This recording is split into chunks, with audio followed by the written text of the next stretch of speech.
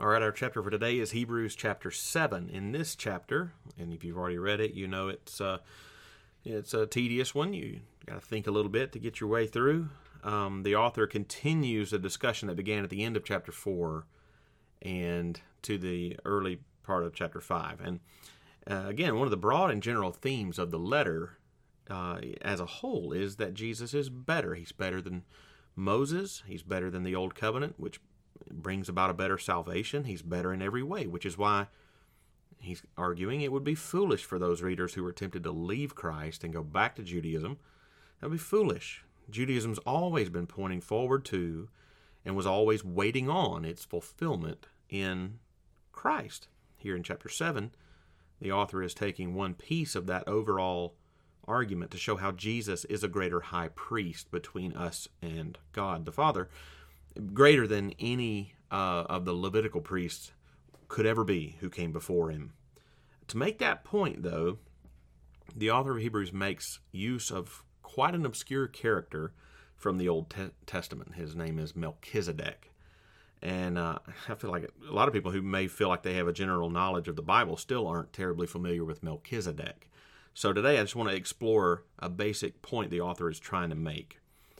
So just who is Melchizedek and why are we talking about him? Well, he introduced the character of Melchizedek actually back in chapter 6 when he said that Jesus has now, he said it in verse 20 of Hebrews 6, that Jesus has now become, quote, a high priest forever after the order of Melchizedek.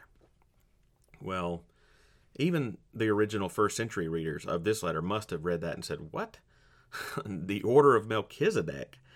They had grown up in Judaism and they knew that their priests under the law of Moses were Levitical priests, meaning from the tribe of Levi. So therefore, of the order of Levi, if you wanted to phrase it that way.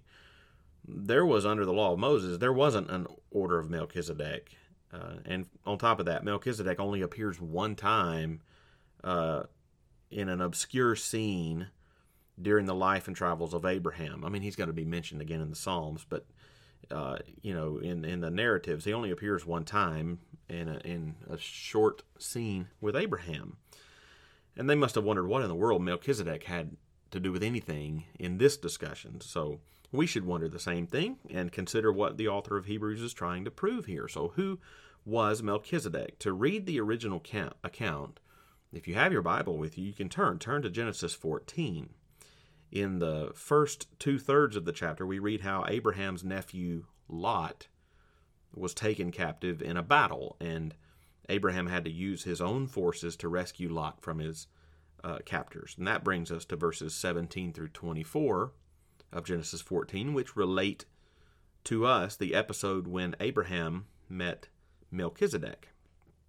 Genesis 14:18 informs us that Melchizedek was king of Salem, later Jerusalem, as well as priest of God Most High. So, in Salem, later Jerusalem, where the temple and manifest presence of God was located, Melchizedek is there, and he is both a king and a priest. That's noteworthy.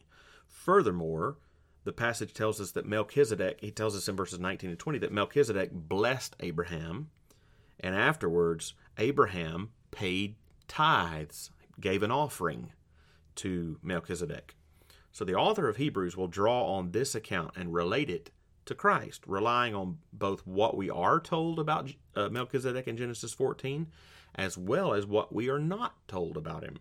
So first of all, the author of Hebrews points out the obvious, that Abraham paid tithes, he gave an offering to Melchizedek, which confirms the legitimacy of Melchizedek's priesthood, right?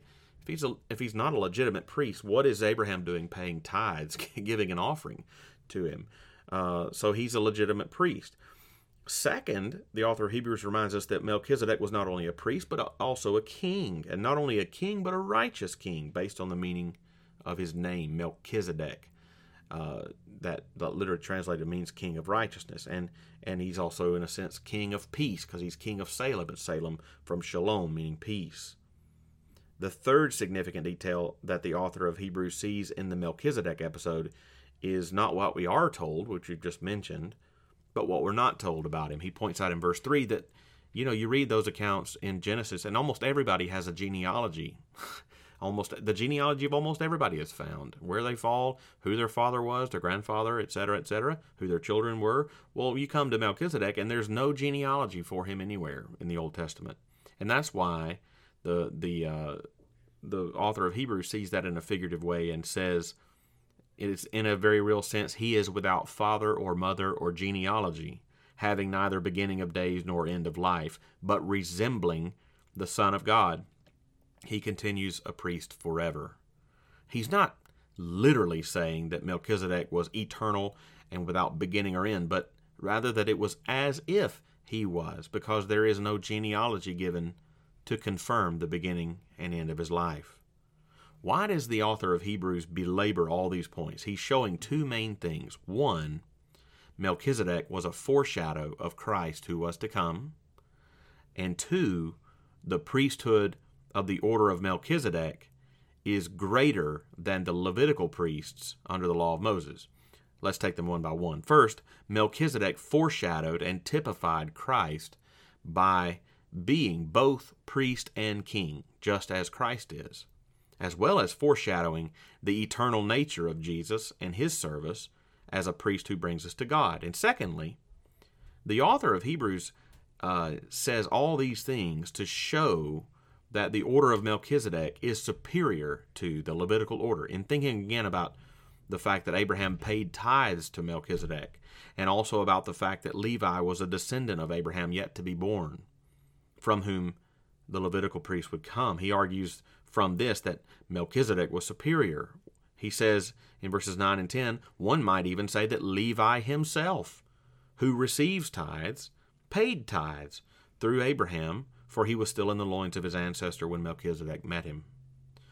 Now, I'll be the first one to admit all of this may sound to us like a really tedious argument, but it is a significant biblical case for showing the superiority of the kingly priesthood of Jesus over the priests under the law of Moses. He will show in later chapters how what Jesus did is better than what the Levite priests do, because he is better and greater in his person. Here, however, his goal was to show that who Jesus is and his priestly office after the order of Melchizedek was superior also and better than the Levite priests and their office as mediators between God and men. If you need to listen to this over again a second time through, I don't blame you. But these are just a few thoughts from Hebrews chapter 7.